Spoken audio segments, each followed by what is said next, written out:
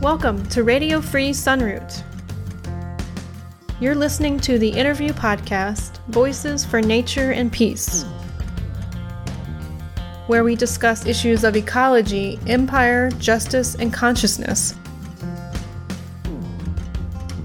We feature a variety of guests who are aware of the challenges of our time and who are working to address them. Here's your host, Colibri Ter Sonnenblum.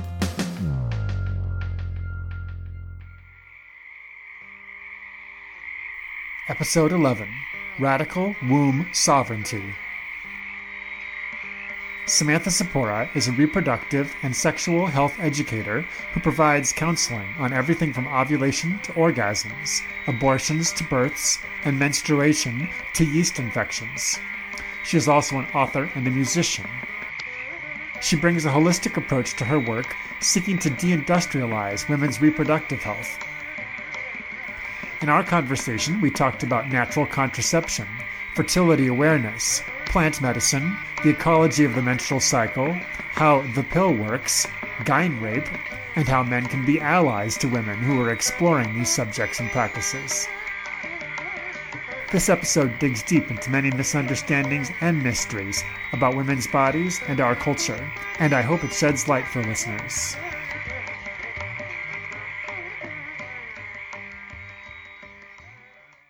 Yeah, so I'm a radical reproductive and sexual health educator. I provide counseling and educational resources for all of the womb continuum. So that is anything from our ovulation to our orgasms to our abortions and our births and our yeast infections. And I teach with a perspective of body ecology, and I use the principles of permaculture to really normalize our physiology and help people understand how to gain power and pleasure from these parts of our bodies and instead of subjugation. Can you tell me about this concept that seems so central to your work of sovereignty?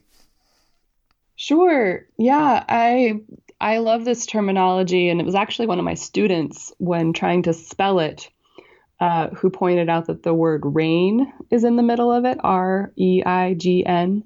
And sovereignty is inherently a political statement. It is around rulership and governance, right? To be self-governing and to have absolute power is to be sovereign. And so when it comes to our reproductive and sexual health, in order to be fully sovereign, we have to have this sense of power, right? Of a queen reigning on her throne. And in order to be sovereign, we also need to have clarity about the landscape that we are governing. Like, where are its borders? What does it need to thrive and be healthy? What kind of protection and what kind of wealth are we able to support as the rulers of these lands? To know your borders, I believe you said. Yeah, that's real. Yeah, and how to defend them. That is also real. I mean, that's a unfortunate reality that those of us with uteruses and vaginas are living in, is that there's all sorts of different aspects of our environment that might invade or do invade, whether physically or psychically, as it were. But yeah, knowing where your boundaries are and what you do want to accept and partake of, it's a process. So on a practical basis, there's some things that you teach or talk about that are very hands-on, much about women getting to know their cycles. So you talk about the symptothermal method of fertility awareness, for example. And I think that a lot of women haven't really heard about this or have misconceptions about what it entails. Absolutely. So I learned how to track my own ovulation and my fertile window when I was living at Aprovecho Research Center. I'm not sure if you're familiar with that institute. I've heard of it, yes. Yeah, it's, I was taking an organic gardening and permaculture and alternative technology internship So I learned how to tell when I'm fertile and how I ovulate at the same time that I was learning about soil and seed cycles and the principles of permaculture. And so that is a huge part of the perspective that I bring to the practice of fertility awareness. The symptothermal method that you mentioned is tracking 3 primary fertility signals. They are biomarkers. I like to use the term biomarkers. There's a lot of language and literature out there that actually uses the term symptom, and that's where the word symptothermal comes from, which is really in that, really oppressive narrative that identifies our fertility as women, especially as a disease or a pathology that needs to be treated. So you have like a symptom of fertility. Yeah. Instead of like a biomarker. So a lot of people think that, natural birth control or natural contraception, and I would just want to bookmark that language because I think it's an important conversation to change our language, to change our perspective around contraception. But a lot of people think of the rhythm method or think that practicing fertility awareness or not using an inanimate object or a pharmaceutical is an extremely dangerous and irresponsible thing to do, and that it's not possible to be able to navigate your own fertility with self-awareness. And there are 3 primary fertility signals. There are biomarkers that we can observe and be present with and actually use just our communication skills and our self-awareness in order to achieve or avoid pregnancy. It's pretty rad. It's pretty paradigm shifting. I love it. Yeah, and I've known women who have successfully used it as well. And one thing it involves is taking one's temperature every day. Yeah, the temp taking is, it's the most accessible data point that is the most widely observable, like celebrated linear thing that you can put on a line chart. Whereas the other 2 biomarkers, which are your cervical fluids and cervical position, are a lot more subjective. And, taking a temperature every day with a thermometer, you would then have numbers and decimal points and data that you can put on a little line graph and know. However, the temperature actually only confirms that ovulation has occurred in the past. So it's incredibly important that we be able to have this subjective self-awareness of our fluids and our cervical position in order to know what our actual fertile window is, which is around 3 to 6 days before we ovulate. So taking that temperature is a confirmation of ovulation, but it is not a predictor of it. Right. Okay. So that's really more for after, some amount of time of doing this tracking, someone's going to be able to, it's giving them a much better sense of what to expect when, especially it sounds like in combination with these other factors. Yeah. Yeah. And I recommend fertility awareness and cycle awareness to anybody and everyone that has a cycle, not just as a method of contraception or conception, whether or not we're interacting with sperm ever, or need to think about pregnancy. It's a really profound way to cultivate self-awareness and to be able to move in synergy with the vital life force that is moving in our bodies, that is moving through all creation also. Being able to use it for contraception or conception is like a really happy secondary thing in my mind. Oh, right, because any of these things you're tracking can be used either way to avoid pregnancy or to try to get pregnant. Totally.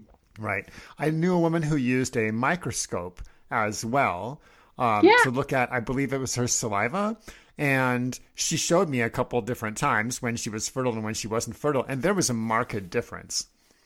Yeah, there's like a beautiful, very organized fern pattern in our fertile fluids. And it's actually, from what I understand, it's any of our body fluids. Saliva is just, one of the easiest to access. Oh, okay. I didn't know that.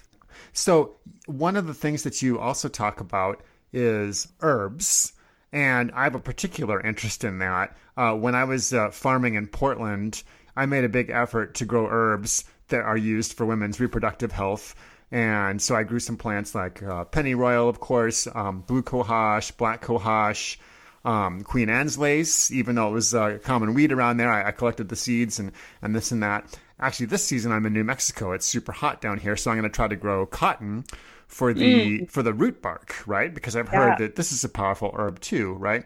And so in my mind, it's been really important to cultivate these plants and collect the seeds and keep them going, in part because the legal and political realities of our nation are in flux, and we can't count on things that are legal now to be legal forever.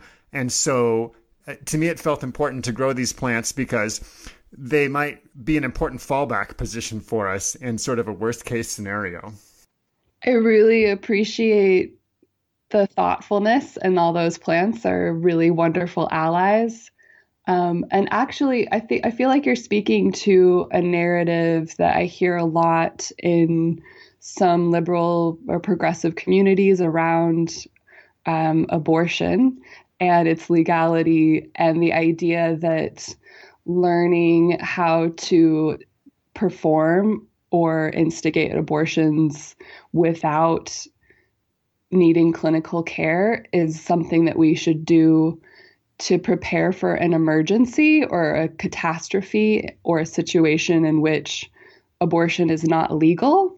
That's part of it. And then part of it also is just that these herbs are also useful for all parts of the things. But I also just really want to normalize the idea that anybody who respects and understands that home birth is a really valid and intelligent option needs to understand that home abortion is also a really valid and intelligent option that is not based on like a reactionary fear-based thing of like, what if there's no legal abortion? It's like, well, what if we just don't need to have any kind of external authority give us permission? Oh, I like where you're going with that. We have access to clinical medical care and tools if we need them, but that fertility and pregnancy and sexuality need to be demedicalized, and to be able to take care of our fertility and our reproductive capacities at home ought to be part of our homesteading skills, part of our ability to navigate our basic human rights without needing to fill out paperwork or talk to strangers or be under fluorescent lights. Right. Yeah, you used the phrase demedicalizing and deindustrializing contraception and abortion. Yes. So yeah, let's talk a little bit more about the herbs, because the herbs, well, let's start with pennyroyal, because everyone's afraid of pennyroyal, right? And, don't ever use pennyroyal. There were those 2 women in Colorado who died, et cetera, right? And, it turns out the women in Colorado died because they took pennyroyal essential oil. And if you consume that much essential oil of really any herb, including oregano, it's probably going to kill you, right? So, but, if you're taking something properly, and pennyroyal as a tea, for example, the amount you would have to drink to harm you would be a tremendously high amount. Not that that's not an herb to be careful with, but that herb is also good, not just for an abortion, but also for if you're stuck that month or whatever. Yeah, well, and digestion, really. So talking about herbs in general, I'm happy to share resources. SisterZeus.com is a great resource. There's a My absolute favorite book is on the topic of herbs for womb sovereignty is called Natural Liberty. And it's a free PDF online. And I believe it's got like 62 or more herbs, and it's got beautiful ethnography and folklore, as well as little picture graphic charts of different organ toxicities and dosage recommendations. But really, I just want to bring up this conversation about ecology and body ecology and looking at the functions of the womb and the ovaries and the process of menstruation and the process of how an early pregnancy can move forward within this greater context of body ecology, and that we have a problem in our culture of so much fear and stigma around wombs being these like mysterious, out of control, mythical creatures, hysteria, that folks don't often think objectively. And so approaching plants objectively of being like, okay, well, what are we doing here? We're wanting to alter the biochemistry, or we're wanting to stimulate the movement of mucous membranes, which is what the endometrium is. So most things that are expectorants are also able to agitate and irritate the endometrium. That's fascinating. Yeah, well, and a lot of things that, pennyroyal is also really great for digestion, right? It's tonifying to mucus and smooth muscles, which is what the uterus is a muscle, and the endometrium is mucosa. So anything that's going to irritate or move our smooth muscle systems, and anything that's going to move mucus in the body, is also going to promote bleeding. And whether or not we're talking about supporting menstruation when it has been stagnant and delayed, not due to a conception, or irritating the lining in the case of an unwanted pregnancy, understanding the biochemistry, understanding the nerves and the muscles and the tissues, rather than thinking you're like taking a potion that's going to fix a specific thing, right? Like understanding the whole context is what I hope to teach to and think is important. I feel like I lost a little bit of a point there, but no, you're with me. We'll circle back, right? So and a lot of go ahead. Yep. Oh, just that plants are people too. We don't. I don't think it's healthy to approach plants in a way that you're like, do this thing to me or for me. It's so much more cooperative of a process when you want to be working with plant medicine. Oh, absolutely. Especially considering the fact that many of the plants to work with in this context are wild plants. They're not domesticated plants. And so we need to talk to them differently. Yeah. And so without going too far into specifics, I guess I do want to do like a little plug that I do go very deeply into materia medica in my conscious contraception course that is on my website. Excellent. And so I do teach it in depth for folks. And this really does start with understanding the ecology of the menstrual cycle as a foundation. And then when you want to learn how to intelligently incorporate plants into a conscious contraception process, you need to have the foundation of actually understanding what a healthy normal menstrual cycle is, as well as what a healthy normal early conception process is. Right. And with there being such an incredible lack of decent education around these matters in the United States, I mean, it seems as though probably most women and most men are ignorant about most of these things, aren't they? Wildly. Totally misinformed and disinformed.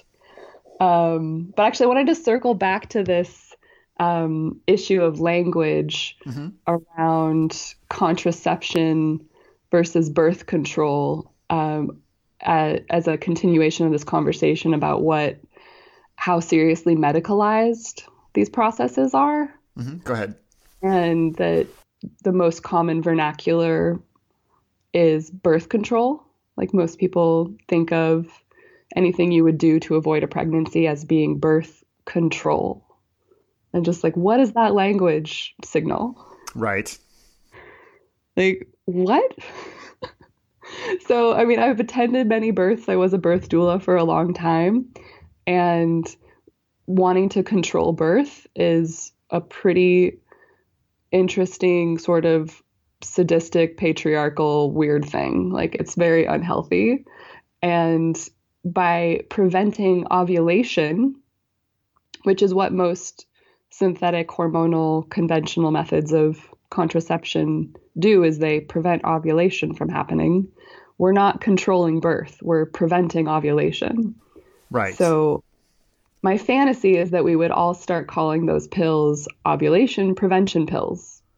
She'd be like, I have to get up and take my ovulation prevention pill today. So that we're actually referring to what they do. Yeah, because it's not controlling birth. So we should talk about the pill just for a minute here, because part of the reason the herbs are so important is because the pill has so many issues. Well, first off, I mean, talking about the pill, we're silencing the communication between the ovaries and the brain, specifically something called the hypothalamus pituitary axis.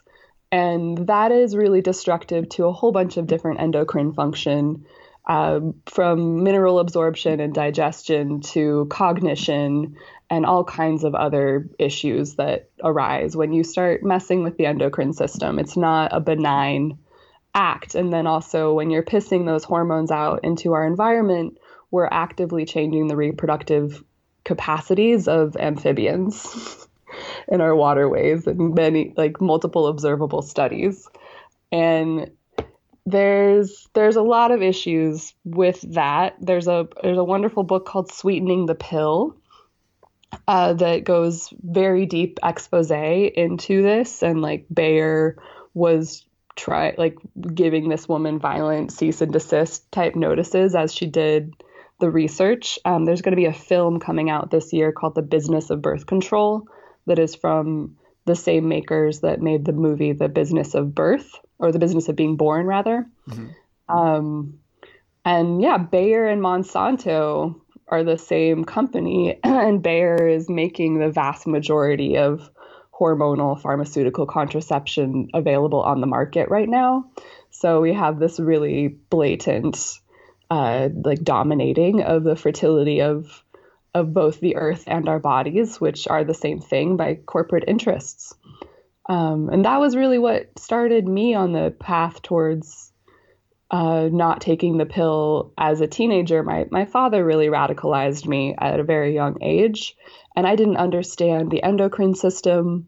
I didn't understand the mythical, beautiful connection that I have with the goddess and all sorts of divine forces that I have access to through ritualizing and connecting with my menstrual and ovulation cycle. I didn't get any of that.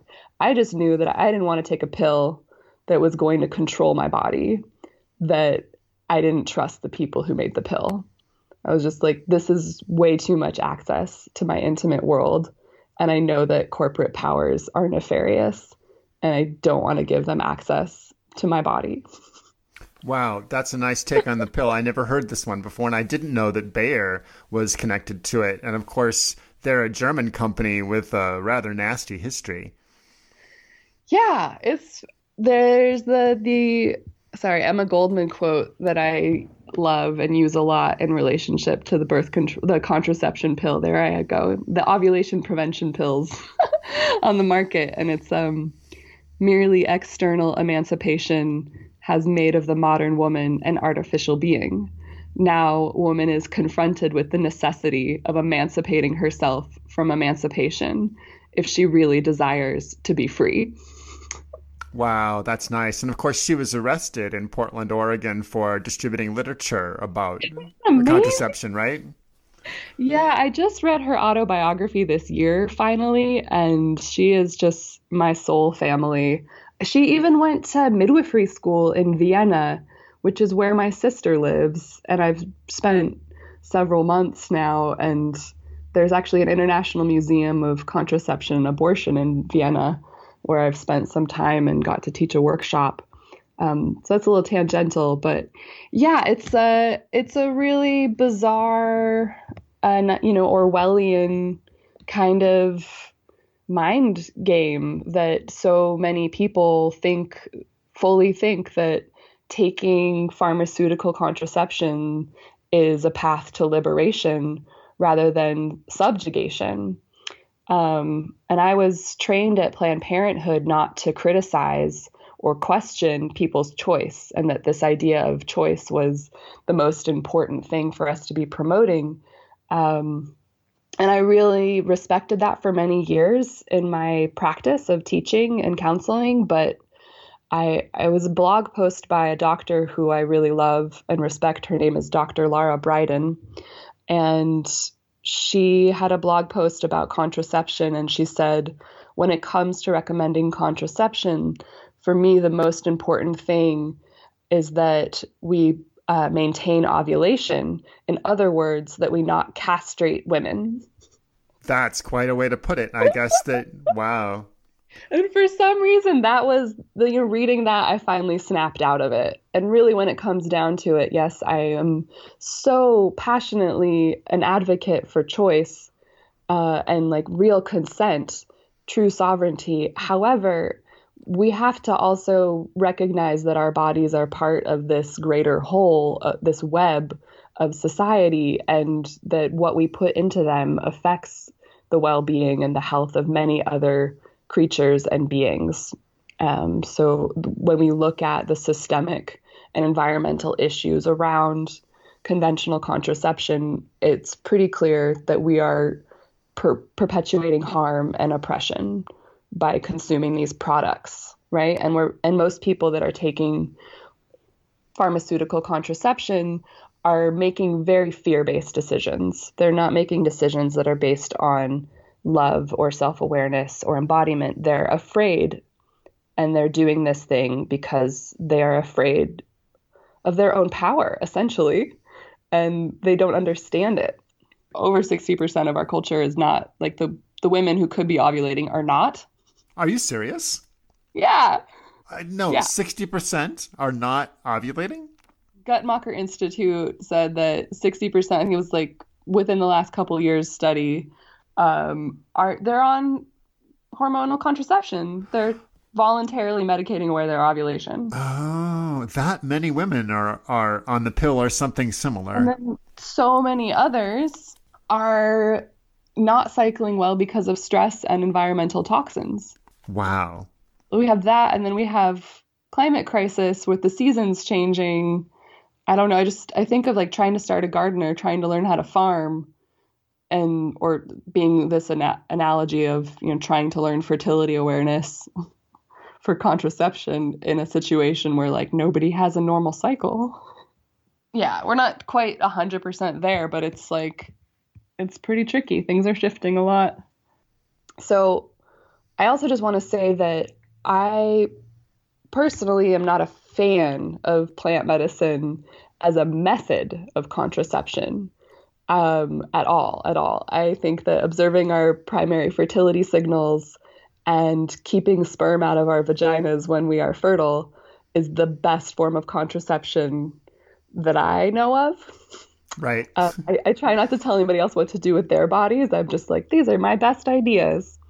But we have enough bullshit to deal with in our environment as far as endocrine disruptors that are shifting our hormones, that actually promoting our healthy, normal ovulatory and menstrual cycle is so, so important, that most forms of plant medicine that can be used as an ally or aid or a way to instigate contraception, because there's varying levels of interaction that you can have.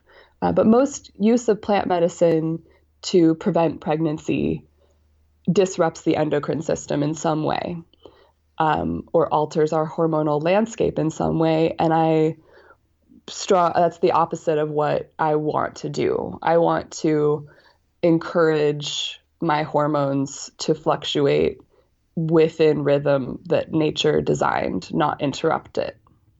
Because there are enough other things in my environment that are trying to mess with my hormones. So I don't personally work with plants to avoid pregnancy unless there is an emergency situation or an accident. Right. And so you would see the plants playing more of a part in the recovery from an abortion or miscarriage, or just in the after pregnancy of any kind. Yeah, I mean, to be totally transparent, I see plants being allies all day, every day. Right. Me too. For any process, and plants are absolutely capable. It's not the most effective or intelligent choice for a lot of people, but plants are possible to instigate and to support any kind of pregnancy release process, whether it's an abortion or a miscarriage or a birth. Like, plants can absolutely help be catalysts for those experiences, or some people might think that they can cause them. I like catalyst or facilitator.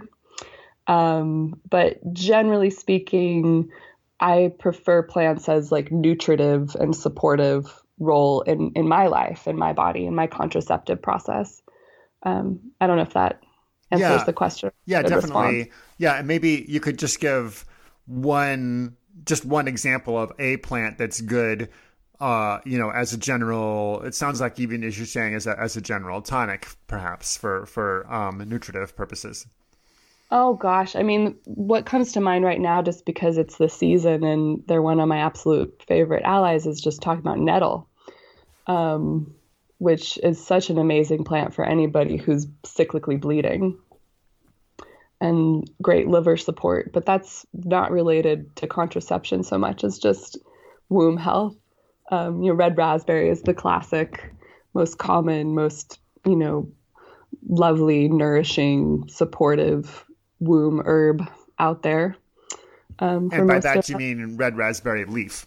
Red raspberry leaf, sorry. Yes, Thank you. Well, I knew that, but many listeners might assume the berry as soon as you say that. So. Yes, red raspberry leaf is a great tonifier. I personally use plant medicine on a nearly daily basis for any number of reasons, just to stay healthy, and then have other things that I hit up for, particular events or injuries or whatever that come up. And so I'm right there with you on all of that, and I'm fascinated by what you've alluded to here a couple times, and which I wrote down before from some notes I took before this, that you mentioned that the 4 seasons of the earth go and the 4 weeks of the menstrual cycle and the connection there. And that's fascinating to me. I've never heard that concept. I'm hoping you can talk about that a little. Oh my goodness. Oh, I'm delighted to elaborate. This is really one of my favorite analogies, and it works so beautifully with principles of permaculture and this perspective of body ecology, and just kind of like this reality that we as humans learn beautifully from sort of mythic creation myth stories. And the way that we move through the seasons is a story that a lot of us already know. Right. Right. And so the analogy of the 4 seasons being contained in the 4 weeks of the menstrual cycle, there are some different interpretations. There's not like a static thing. It's a metaphor. How I like to teach to it is with ovulation being the summer solstice and the beginning of menstruation being the winter solstice. And so the first half of the cycle, from when we're bleeding to when we ovulate, in scientific terms, this is called the follicular period. And I see that in this story as the seasons of winter and spring. And then we have ovulation at summer solstice. And then we have what's called the luteal phase, which is the second half of the cycle, which can be interpreted as summer and autumn. And so this is really interesting, and there's so many different layers that you can put upon this metaphor, right? There's just so much macro, microcosm, cycle, fractal conversations we can have. And there are also lots of kind of like archetypal energies that are beautiful with these stories when we get into studying what were the holidays, what were the deities and the mythopoetic sort of energies that were honored and the rituals that were done in earth worshiping cultures to observe these seasons, to celebrate these seasons, and then apply that to the menstrual cycle. So one example of that I find pretty entertaining and pertinent to my own life is that the premenstrual week would really start at Halloween or Samhain. Right? As like the veil is starting to lift here. The archetype is like this wild woman, dark goddess character. And we have more ability to have contact with those on the other side of the veil as we move into that time. And then the darkness and the quiet of winter. There's a lot there. And one other concept that seems to have been blowing my students and mentees' minds a lot when I share it this year in particular, I've just seen some gorgeous facial expressions and very funny noises that are coming out of their mouths. It is when I talk about this global climate crisis situation and the parallel that has with what hormonal contraception is doing to our bodies, which is trapping our bodies in late summer. Right, because it's holding off ovulation. So it suppresses ovulation by mimicking the third week of the cycle. What would generally be the third week of the cycle, which is actually post-ovulation, premenstrual. So the synthetic hormones are mimicking the hormonal levels that are natural and innate to this third and fourth week of the cycle, really, which is post-ovulatory, the luteal phase, the seasons of late summer and early fall. Right, the shedding time. The preparing to shed. Preparing to shed. Mm-hmm. The premenstrual week. So we're trapped in the premenstrual week. So you're not only delaying ovulation, you're signaling to the body that you already ovulated, essentially. Yeah, every day. Wow, that really helps to put all of it into a completely different context.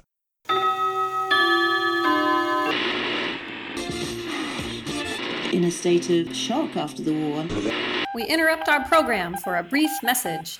If you appreciate this podcast, please consider supporting Colibri on Patreon. Just go to patreon.com/Colibri. That's KOLLIBRI. And now, back to our regularly scheduled...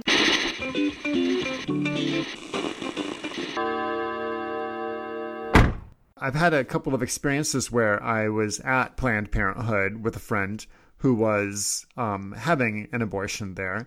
And I remember thinking that the process was, well, you mentioned fluorescent lights before, right? And of course, yeah. the process was very clinical.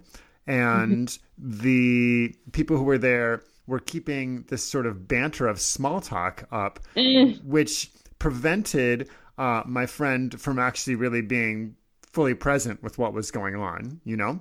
And then she said that afterwards, the recovery room that she sat in just had these sort of chairs against the wall. And her first, thought that came into her head is, wouldn't it be nice if the chairs were in a circle or something like that? In a circle, yes. Right?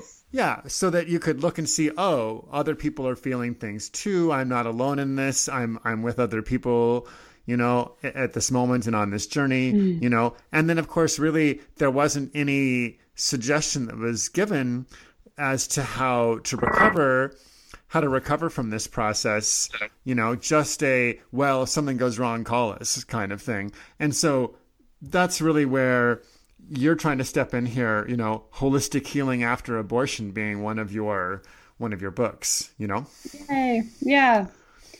Yeah, we are hyperdimensional people, beings, like our bodies are one aspect of our being. So like the muscles and the tissues that were involved in that abortion are one aspect of our well-being. And then we also have psycho-spiritual and emotional realities that are equally, if not more important in the way that they actually do influence our physiology as well. There's, they might actually, beliefs shape biology. There's some science behind that also. So when I work with people around abortion, I want to create space for them to have healing and witnessing on all dimensions. And the physical right to have access to have this tissue or this embryo removed is one aspect of our care that should be a basic human right. And then actually having an invitation to explore the meaning of this process is another invitation. We need access to care that acknowledges that we're not just bodies and just machines. So yeah, I wrote this little book, Holistic Healing After Abortion. And I also have one that is on the topic of miscarriage. And those books are meant for people that are in that process or are care providers for that process, community members, loved ones. And then I also have an entire course, my 10-module e-course, all about holistic miscarriage and abortion care. And clinically speaking, actually, all miscarriages are technically abortions. Okay.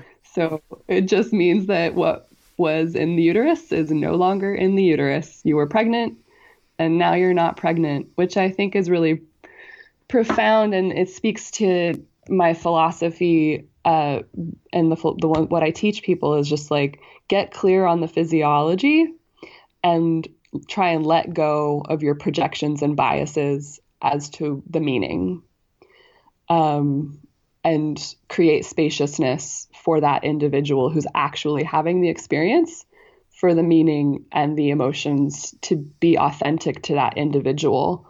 Like I see myself when I'm a care provider in those situations as, like a protector and a cultivator of sacred space.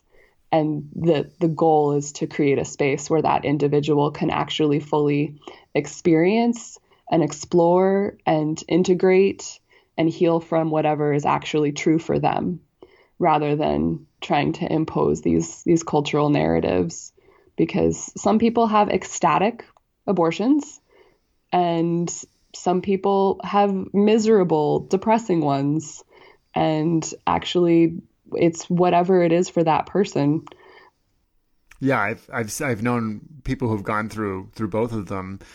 Okay, so partly who you're working with are directly with women who are going through these things. And then you're also working for different kinds of care providers. And I think you'd used a phrase somewhere with the care providers of working with them about how to work with, not over. I think that's the phrase you used. Power with instead of power over. That's it. I was hoping you could talk about that for a minute, power with rather than power over. Oh, I mean, it comes back to sovereignty, really. It reminds me of, so for many years, actually, I worked as a birth doula primarily. That was my, the little box that I sat in for that's validated on a wide cultural level of just like, this is a job. Mm-hmm. You can have credentials for this job and get paid, mm-hmm. Which I've since busted out of and just started doing what I do. Anyway, every time that I walked up to the hospital doors with my birth client, I would whisper, like, you're the queen. Every single person we interact with here is your servant. Nice. And if they don't serve you or please you, then we can send them away. Very well done. So that's a total subversion of that power dynamic that's normal in the medical system and in care provider relationships. What would be good would be like a more equalizing thing, and that you're speaking to, right? Power with instead of power over is a socio-political philosophy. It's mutual aid. It's anarchy. It's this reality of wanting to approach each individual and their own path, and knowing that they know what's good for them, and that if we're a care provider approaching another human being in their path, that we're not there to project our ideals or our values or to control the situation. We're there to support the individual with their own power. And these power relationships that we're seeing in the medical community and these other places obviously are a reflection of patriarchy at large. Yeah. Did you ever read Witches, Nurses, and Midwives? No, unfortunately, I have not read that yet. Barbara Einrich.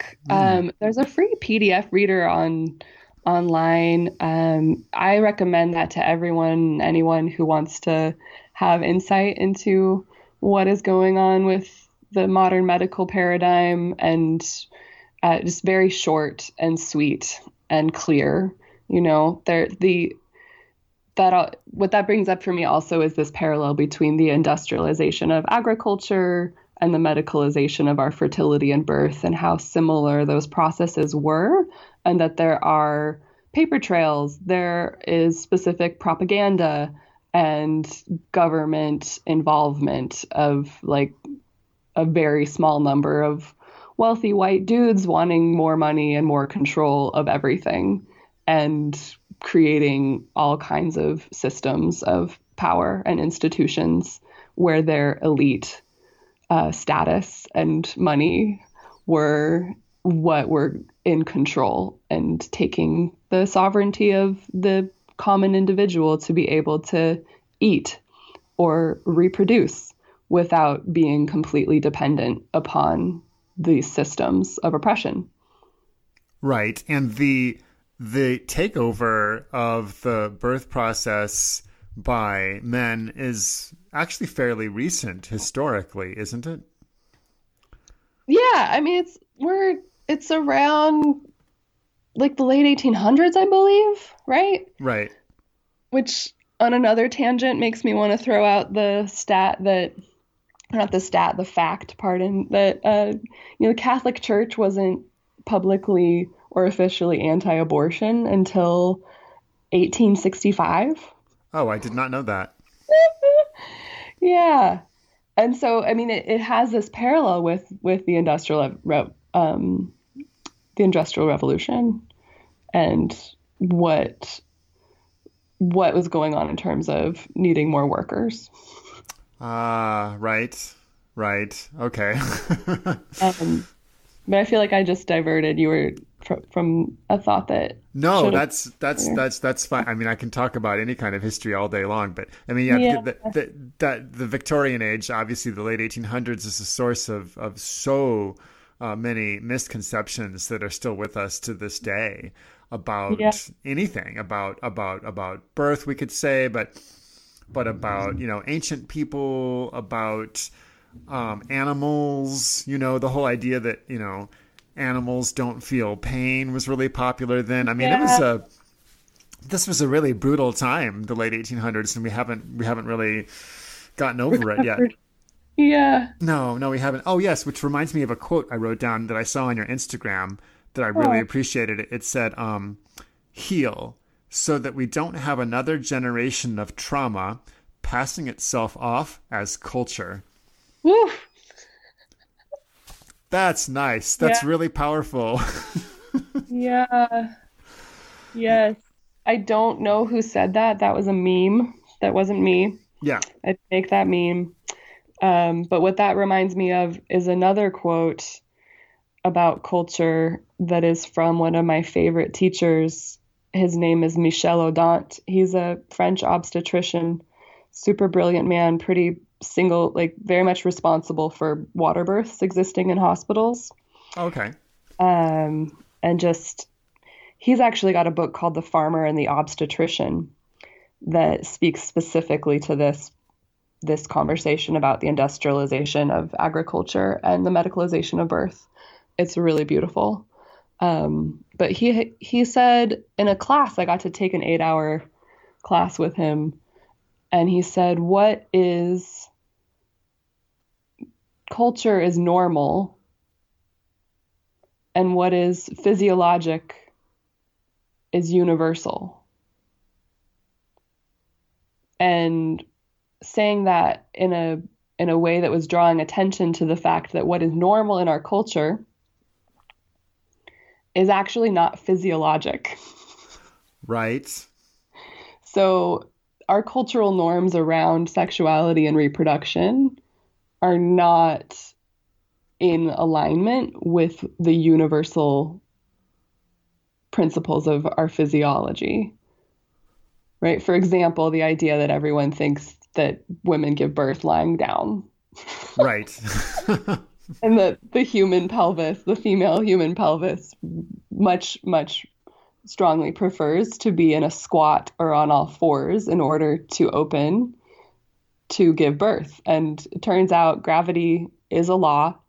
And so using gravity to help you with this process of birthing is also really helpful and not possible when you're lying down. So we have this like massive difference between what is culturally normal, women giving birth lying down or on their backs, and what is the physiologic truth.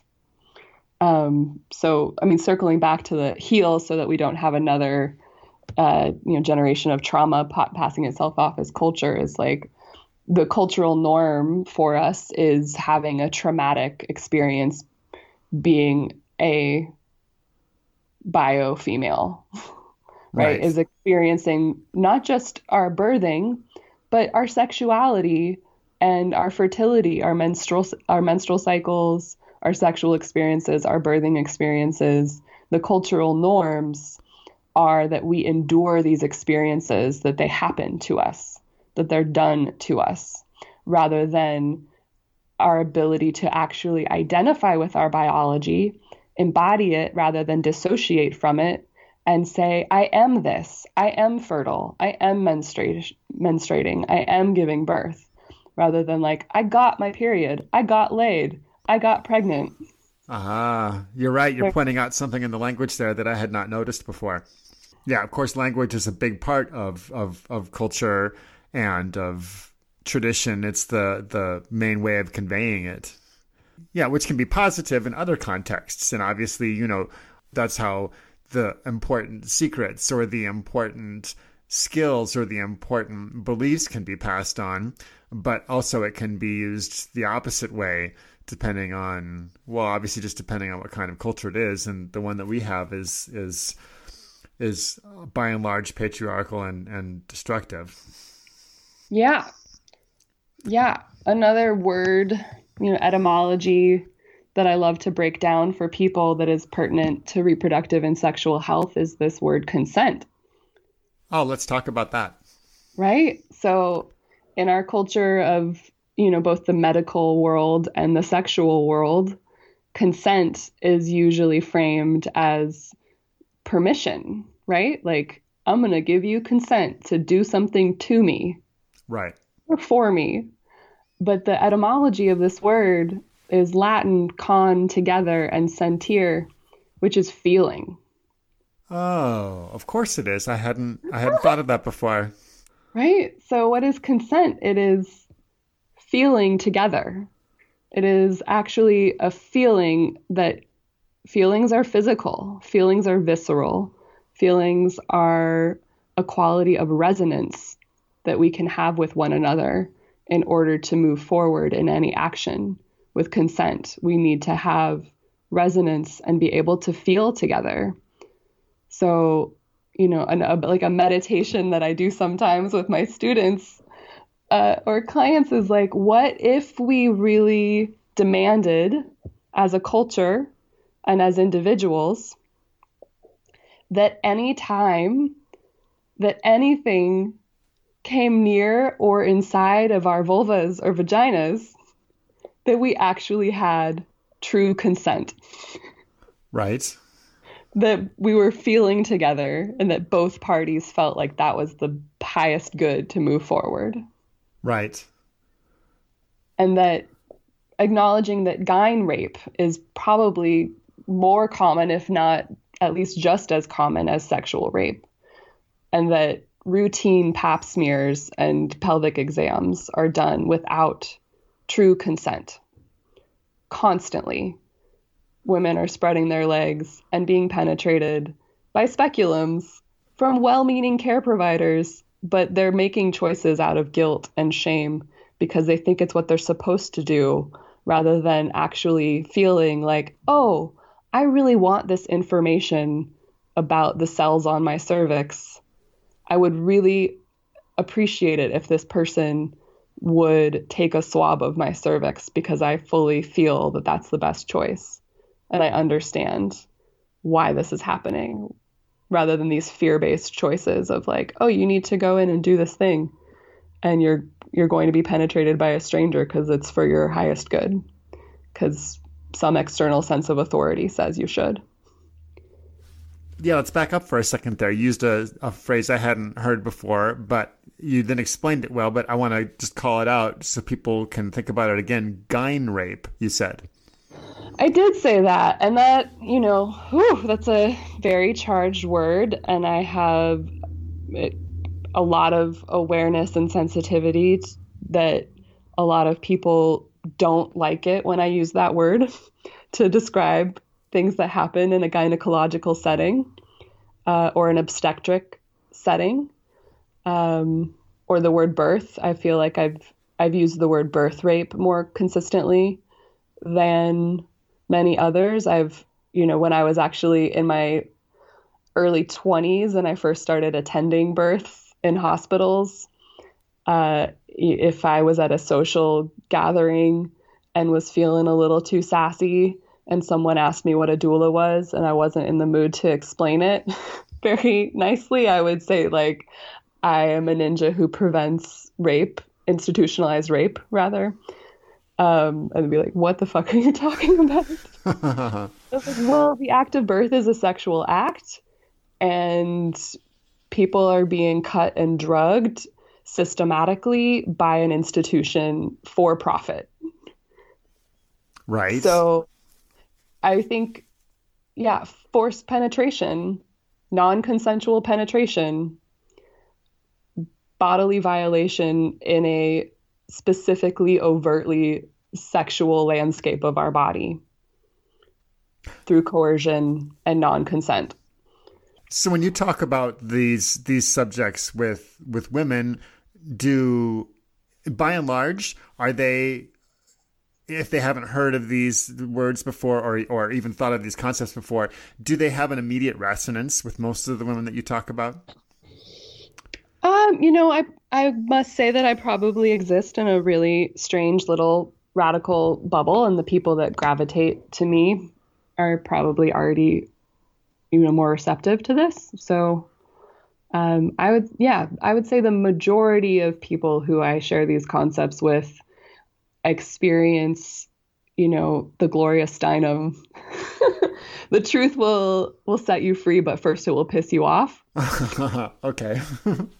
Right? So like a lot of women, I think that I talk to about this concept of gyne rape or birth rape, who have experienced violations themselves and had normalized them because it is culturally normal. It's not nice to think that you've been raped. It's not a very pleasant experience, but it's also a way of understanding how being forcibly penetrated is wrong and should not be tolerated. And so, that's the ultimate intention and goal around the use of this strong language, is to communicate how serious the violation is and that it needs to stop. And so most of the women that I speak to around this or counsel around this or explore these concepts with find meaning that ultimately empowers them to be more sovereign and to demand consent before penetration in all settings. I mean, that's the ultimate goal around the use of that language and those frameworks, is to create a cultural shift where vaginas are not being penetrated without consent, period. I guess part of my question was just that maybe women have felt these things before, but never had, because our culture doesn't talk about it that way, hadn't put it in that context or whatever. And that being a contrast to further with men who have not given these things any thought at all. I mean, until you talked about it today, I had not thought of this concept of gyne rape. I mean, now that you're talking about it, I'm like, okay, now this makes sense to me. Of course, this fits with everything that's oppressive about the medical system and our culture in general, but I hadn't, I mean, here I am 50 years old and I'd never given a thought to this concept before. But if I had gone through these procedures, surely I would have felt something like it. Yeah, I think it's, a lot of women definitely have felt it and not had the words or the language or the validation to acknowledge it. Yeah. So there must be some large part of your work really that's just helping to bring things out into the light. That's it. That's all I'm doing forever. I mean, and it's like the irony of the metaphor also, because, I teach cervical self-exams. Right. With speculums, and our uteruses and our ovaries and our vaginas are in the dark. Literally, they're not widely visible. And so, yeah, all of my work is about bringing light into the dark. That's what it is. Right. Yeah. Now, there must be some portion of your work on the physical and metaphysical levels that is also applicable to men and to their bodies, because, I mean, if only for the physiological reason that the tissues are the same, that are just taking different forms. Sure. I think there's a lot to be learned. I actually don't know a ton about testicles and penises. I have pretty general knowledge. I just learned about the cremaster. Did you know about the cremaster? Nope. I feel like I should. It's a little muscle that lifts the scrotum depending on temperature and stress to try and protect. It's a very special little muscle in the pelvic floor. So I've been studying biomechanics lately a little bit and reading more about pelvic floor muscles. So I think for men, you all came out of this body. Right. Right? This is your source. Like, there are how many infinite religious and mythic philosophies and pedagogy that are all about exploring our origin, right? Right. Like, where do we come from? And I'm like, let's just start with the uterus. And I really passionately believe that every single human has a lot to learn from understanding the cycles of the uterus. There is so much metaphor and so much practical information about how to be alive and how to go through transformation and rites of passages that are pertinent. So you said like, oh, it's useful for men because we have the same tissues, and like, yes, we're all made of the same thing. But I think that it's more specifically just an amazing lesson in humanity and in life force and how life force moves. I mean, for example, the birthing process, right, that the entire globe is going through. Not that I know exactly what is being born or if it's a miscarriage or an abortion or a birth of a live baby. I don't know, but I know a contraction when I feel one. And you're referring to the pandemic when you say this. I mean, I feel like we've been in a state of contraction for a while. Yes, I agree with that. But yeah, the pandemic is definitely an acute example of that, for sure. And just understanding the ways that wombs function physically has a lot of medicine for understanding how growth and life moves in general for everybody. I think we've talked for about an hour now, so I think this is pretty good. I wanted to end with a question about how is it that men can support women who are pursuing and trying to understand their own sovereignty. And so whether these women are their girlfriend or their lover or whatever, but also their sister, their friend, whatever, just like how is it that men can be allies and be supportful of women in their lives on these issues? Gosh, how to get simple about that. I just want to say that I've been working on a new course called Sermon for the Sperman. You have such a way with words. That will be all about that. So I guess, I don't know, the first thing that comes to mind is just this like really pop hashtag believe women thing, which is just like being able to respect that our felt experience is the truth and not gaslight or shame or try and control or analyze what we're feeling is a really great place to start in order to be able to be an ally and a support person, is to be able to actually hold space for whatever it is that we're feeling about whatever's going on there. I hear you. And then, get educated. Like, go download my free ovulation awareness zine on my website. But no, like, learn the 3 primary fertility signals. Learn about what we need to eat. Get in touch with the cyclical nature of the moon and the earth, and be reverent. And recognize that the visceral processes that are going on inside of our bodies are a microcosm of those greater processes, and it would be healthy for men to be reverent of this instead of fearful or trying to control or dominate. That's a great way to put it. Thank you very much. Yeah. Cool. Well, thanks for joining me today. Hearing about your new book, I'd love to have you back when that project is done to talk more about that.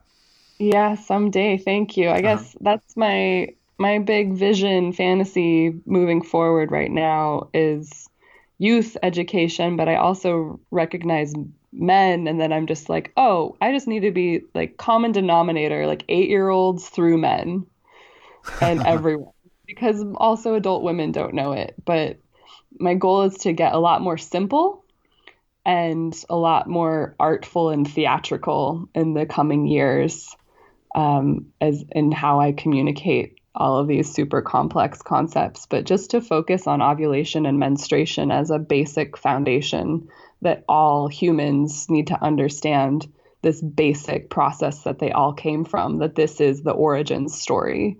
Instead of looking to an imaginary male figure in the sky, we need to look to this cycle and understand that it's our origin.